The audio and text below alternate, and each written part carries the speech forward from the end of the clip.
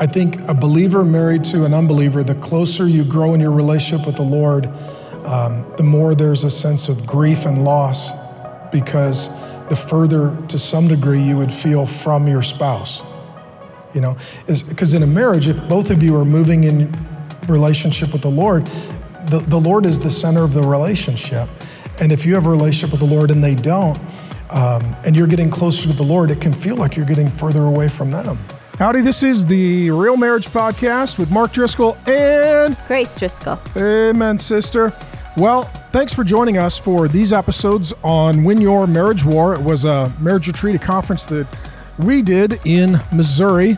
And we had some great time in the main sessions. What we're doing today is a little bit different. We also had some live impromptu Q&A. Aren't you glad you don't have our job? Where on a stage in a church in front of a bunch of strangers, you get to answer personal, intimate questions, which usually have something to do with your sex life. And before we jump in, Grace is going to read a quick review for you, and then we'll see you for the podcast. Sunny7327 says, the topics you cover are very relevant as well as the way you deliver them, being real and heartfelt. We have been listening since before our marriage 13 years ago. Wow. Thank you for the truth and wisdom you share. Thank you, baby, for reading the review. Thanks for joining us for the Real Marriage Podcast. 1, 2, 3, here we go. We are honored to have both of you with us. In fact, the whole Driscoll family. Yep, we brought the whole nation, man. Yeah, it's amazing. We love it. And so we hope that this will be a preview of coming attractions. Every time you'll just bring everybody. So, be great. But as you know, we've got some questions.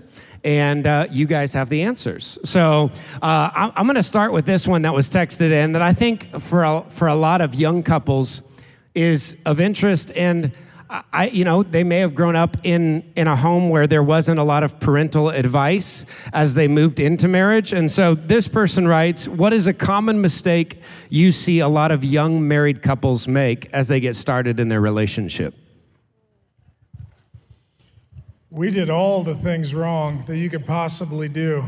You can answer the question, I'll jump in. I mean, we did it all wrong. I wasn't a Christian, she was a Christian. We were sleeping together before we got married. I mean, pretty much we found all the landmines by driving over them. We made all the mistakes you could make.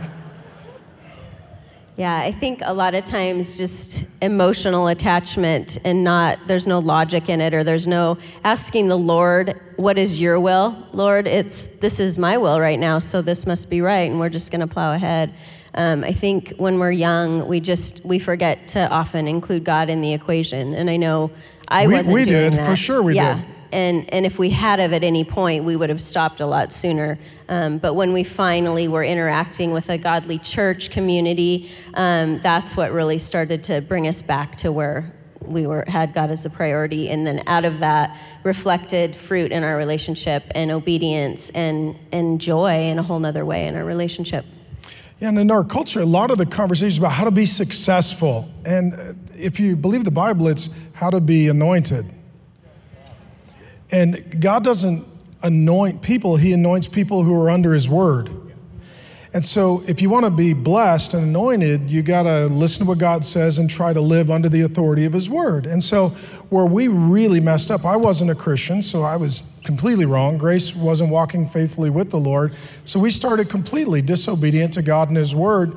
And there was no way he was going to anoint or bless that, because God only blesses his will and God only blesses his word. So we had to do a lot of repentance, change, like Grace said, get in a good church, come under spiritual authority. We had a lot of baggage and carry-ons we had to work through early in marriage that caused a lot of problems. For young men, we got all our kids here. Our oldest daughter's married and our oldest son's engaged. They're going to get married in a couple weeks, so congratulations, kids. But what happens a lot, particularly today in relationships, you sleep together, you live together, and what happens then is you can't live under God's authority or God's word or God's blessing, because you've just decided you're not going to do it God's way. And especially for a young man who says, I want to spiritually, lovingly, humbly lead my family. If you start sleeping together, you lose all your moral authority. You can't look at your girlfriend or fiance and say, honey, we can't do that because God says no. And she's like, we're naked. I don't think we do what God says. It's hard to have any authority unless you come under all of God's authority. And so for those who are young, if you don't come from a good family or good modeling, find a church like this that's led by a healthy marriage like this one is, and surround yourself with good godly counsel, wise counsel that can serve like mothers and fathers. And then the beautiful thing is that if the world doesn't have good marriages and families, the church does. And so the church family can help make up for the lack of what we maybe would previously get from our family. And I think a lot of times we think that whoever we're with will make up for the pain from our past and they'll heal us. And if we go into marriage thinking that, we're actually not going to heal. We're going to cause pain to the person that we're with. And I think for us, and we see this a lot with young couples, they get into it thinking, yeah, they're going to help, they're going to fix things, and it makes it worse. Before you go into marriage, you need to heal. Let God heal you at a soul level from whatever your pain of the past is, and then you can come together and work on newness and redemption in a new relationship with God as the authority. And another thing I know you've said often is that we always have a list of what we think we want in a spouse, whether it's a man or a woman, but have a list for what you can be as a spouse, how you can be working on you, how God can change and challenge and grow you so that you're ready and will attract a godly person and a whole person and a repentant person and the things that you actually want in them. Do that in you first. So good, so good. It seems like this person might be asking for a friend. It says, if a guy is not a Christian, should a Christian girl even consider dating him? Let me say, everything looks different when you're a dad than when you're a single guy. Everything looks different. When you're a single guy, you're like, I don't know. Your dad, like, I know. If they don't understand Jesus, they can't understand you. Amen. And if they don't understand Jesus, they don't know who is most important to you. And so, we tend to think that, we love each other. Love comes from God, and God is love, and God pours out his love by the Spirit. If they don't have the Spirit, they don't even have access to the same source of love that you do. And so, we did this wrong. I mean, I was not a Christian. I was Jack Catholic. And then Grace was a pastor's daughter who wasn't walking with the Lord. So I meet her, and I think she's adorable, still do. And she was like, are you a Christian? I only date a Christian. I was like, well, praise the Lord. So we started dating. And I was pretending. I didn't really know what a Christian was, but I thought, well, whatever, I'll go to church. I believe in God. James says even demons believe in God and they shudder. You shouldn't date one. And so we start sleeping together, which we shouldn't. And then I did come to know the Lord in a deep and profound way. God separated us by about 300 miles. And we weren't together, and I got profoundly born again. God just grabbed my soul all at once. And so I called Grace. I was like, I met Jesus, and you had just come back into a vibrant relationship with Jesus. And I was starting to think that maybe you weren't a Christian. And so I gave you a Bible. Yeah, she gave me a Bible. She should have given me a bullet, but she gave me a Bible. And but had I not met the Lord, there's no way in the world that this marriage would have worked. Because at the end of the day, if both of you don't have the Spirit of God, you don't have a chance. I mean, like we just talked about, the unholy spirits are at work trying to destroy a marriage. And the only way that you're going to defeat unholy spirits in marriage is by the power of the Holy Spirit. And so, I would say there is no reason to date or have a romantic relationship with someone that is an unbeliever, because the Bible says to guard your heart, and that ultimately you want to be with someone who loves the Lord and knows the Lord and has the Spirit of God. And sometimes when you're single, you're thinking, I think we can make this work. Now add children. And you're like, well, the Bible says, and they're like, I don't believe the Bible. Well, I think we need to pray about it. I don't pray. Well, let's go to the church and meet with the pastor. I don't go to church. Jesus says a house divided against itself can't stand. Division literally means two visions. And if one of you works from the Word of God and the other doesn't, you literally start with division. And you can't have a household that remains upright if its foundation is built on division. It just doesn't work. And so, for us, we tell our kids, don't just marry a believer, but a believer who agrees with you so that you can architect the life that you believe God intends for you together. It's not just enough to marry a believer. You got to agree on marriage, family, God, Bible, sex, church. Like there's a bunch of things that need to be together. Life is hard enough when you're trying to build your life. If you're arguing over the blueprint, you're never going to get to building anything. And you need God's word to be the blueprint for that. So good, so good. And I think this is probably a fitting follow-up. This is something that was just texted in.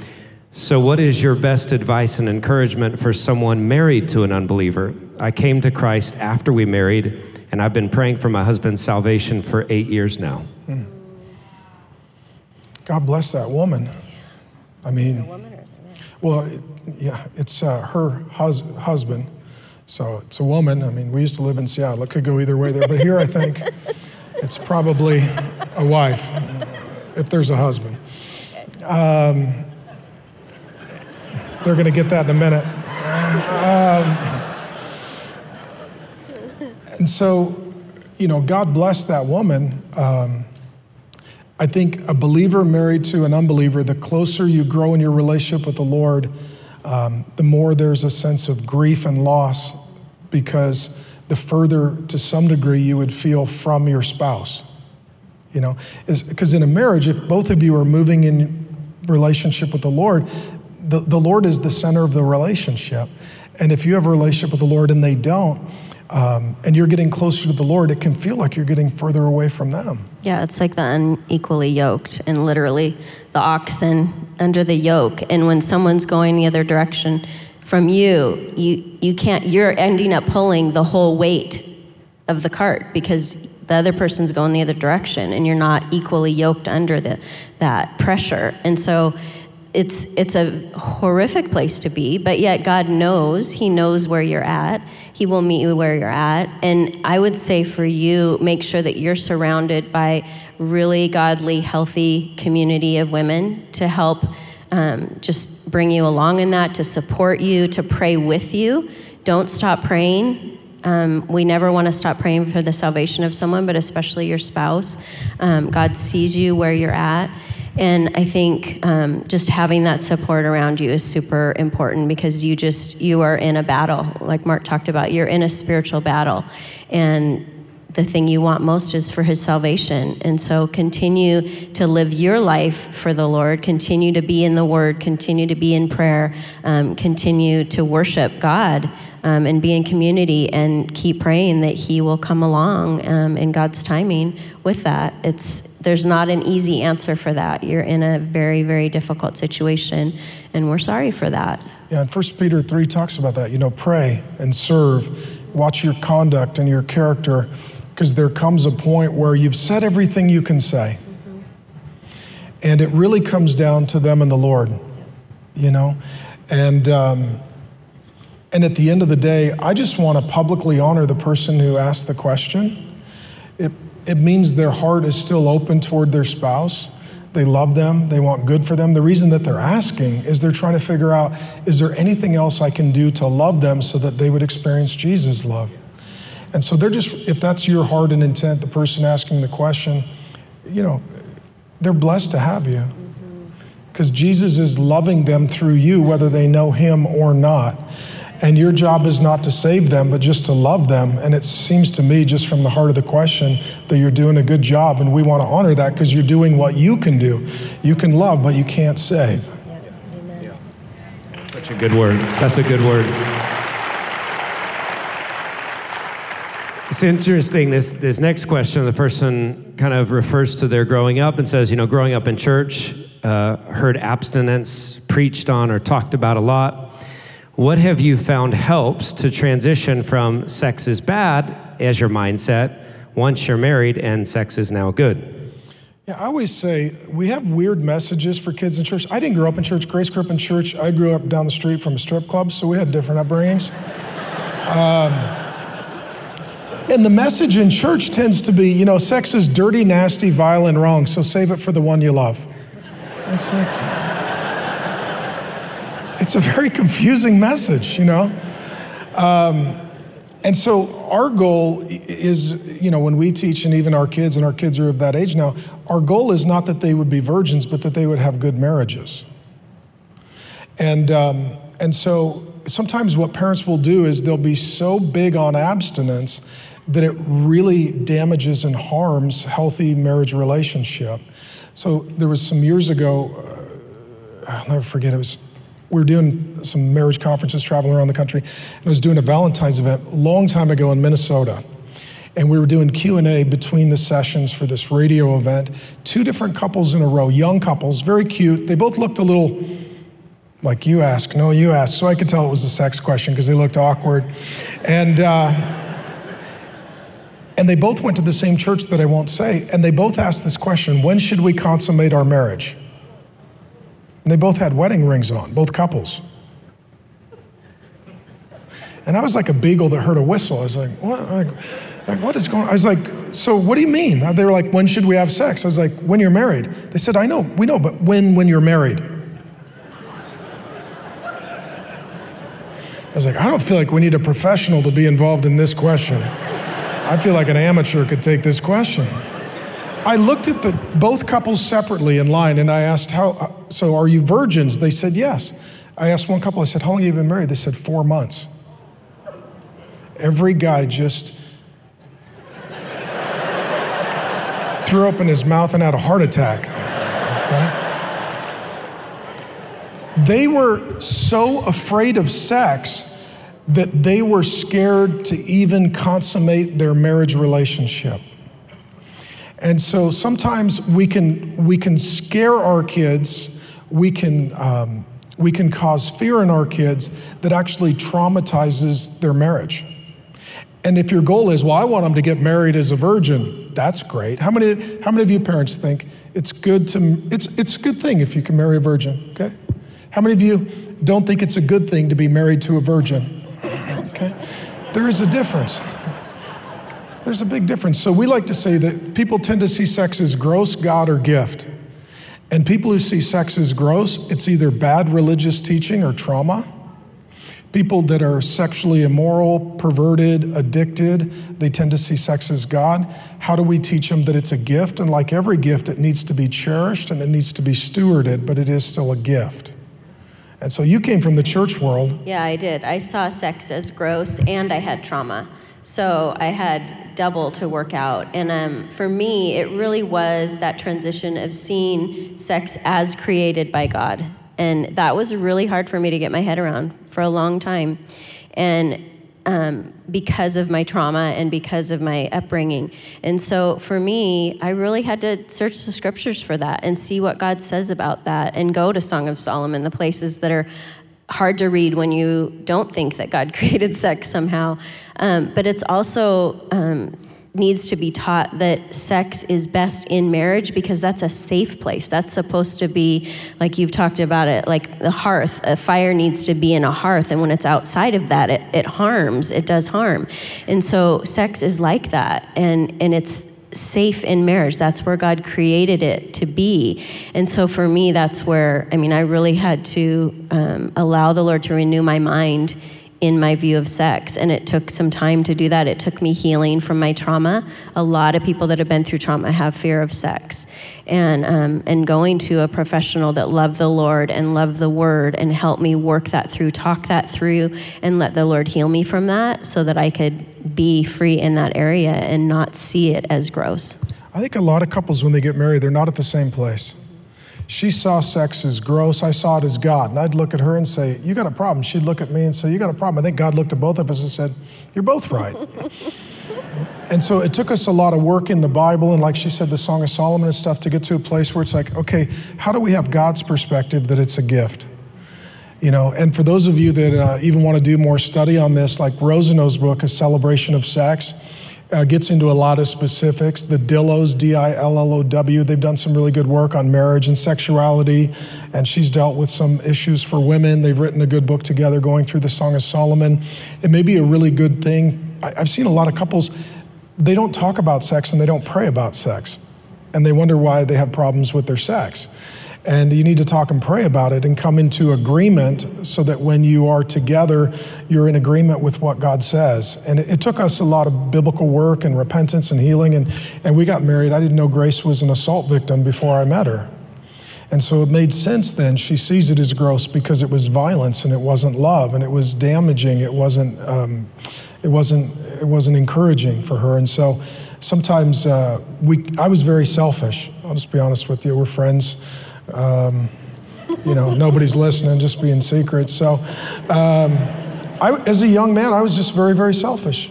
I was sexually active. I met Jesus and I stopped having sex. And I thought, okay, I get married now and Jesus is going to bless me and it's going to be better than ever. And I was just very selfish. I wasn't thinking, what has she been through? I didn't know about her trauma. I didn't understand her religious upbringing. And so, honey, I asked, you have forgiven me and thank you for that. But I was just very selfish. And I was very scared. So it didn't lead toward health until we actually dealt with it.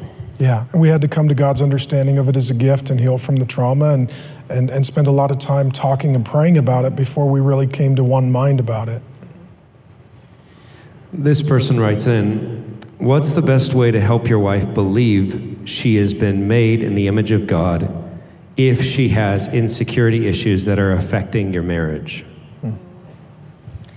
Well, the scriptures tells the husbands to wash their wives in the word. And I think that's one of the most beautiful ways is to sit with her, pray over her, share the word with her, let her ask questions. And when she's believing lies, help her with truth, not in a religious way, not in a condemning way, but something that I had to do in my process of healing was just journal out. Every time I would hear a lie about my identity or about body image or whatever the issue was, I would write out the lie that kept coming to my head, and then I would go to the scriptures and write out a truth that opposed that, because the lies kept circulating. Until we combat that in the spiritual realm with truth from the word, we really can't stop hearing the lies. And so for me, that was renewing my mind, and I had to actively do that. And actively in that time, when I'd hear the lie, I would go back to my journal. This is the truth. I'm not believing it right now, but I want to believe this, Lord. Help me to believe this. Renew my mind in this area. Help me to not believe the lies. Resist the enemy and he will flee from you. And so it's a process of doing that. And women are prone to lies. I mean, all the way, like you said, from the garden, right? And so we believed that lie then, and we're continuing to believe these lies that the enemy likes to bring to us, and a lot of them are around our identity, because that's what it was in the garden as well. And so really doing whatever exercise you need to do, whether it's journaling or scripture reading, all of those things, prayer, but the husband can be helpful in that, in continuing to reassure and being open to having those honest conversations. If she's wrestling with something in her identity, be willing to say, I'm so sorry, empathize. I don't want you to believe this. This isn't true. How can I help you? Ask how you can help. A lot of times guys don't really even understand because they don't ask. Ask how you can be most helpful in that. Sometimes we just need a listening ear and we don't need you to fix it. We just want to be heard and then pray over us, or just sit with us while we cry. But you don't need to feel like you have to fix everything. God's going to heal those places. But I think for you had to really reassure me over and over, and you still do. I mean, you're constantly encouraging me. And there's still areas that I know the enemy hits me hard in, and I have to keep resisting. It's an active walk with Christ. It's an active renewing of our mind. And one thing too, I didn't hit it when I was in Genesis 3, but it comes to mind. There was one man and one woman, because God didn't give us a standard of beauty. He gave us a spouse as our standard of beauty. When the Bible says that a leader should be a one-woman man in the New Testament, it means that he's acting like there's only one woman on the earth, and that's his girl. And the problem in our culture with pornography and lust and even social media, it's just a sickness. I mean, we look at people and we just swipe. It's like, that's a human being made in the image and likeness of God, whom Jesus Christ died for.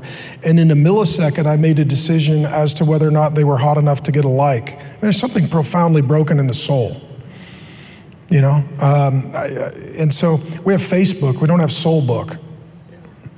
You know, we care about everybody's outer, we don't care about their inner, and the Bible says that man looks at the outward and God looks at the heart. And so character doesn't matter.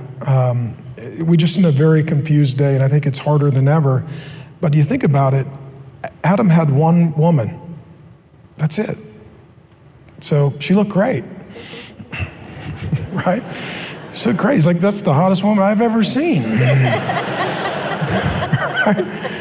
And so Better God, than the aardvark. yeah. There was an aardvark, there was a donkey. I was naming them. They brought a goat, and I was like, that's not her, right, Lord? And then Eve came. I was like, that's amazing. That's amazing. And so, God gives us a standard, not a standard of beauty, but a spouse. And what that means is, as your spouse gets older, your standard of beauty changes. So Grace's standard of beauty used to have bangs. Now her standard of beauty is no longer a man with bangs. And so things shift and they change, But that's the big problem we have today. If you're into pornography, you can't be satisfied with just your spouse because you don't have a spouse. You have a standard of beauty that you're constantly comparing your spouse to, and that is impossible. You've just now set up a total guaranteed defeat for satisfaction and health in the marriage. And if the woman who's having this problem with her identity issues or her body image issues, if she's on social media doing the comparison game, that is really damaging. So if that is what your story is, I would encourage you to take a break from that. Take a fast or a sabbatical from whatever is feeding that lie in you so that you can renew your mind truly from the Word. We hope you enjoyed today's episode of the Real Marriage Podcast. Subscribe to this podcast wherever you listen. If you enjoy this podcast, leave us a 5-star review. We love to hear how this podcast encourages and helps you.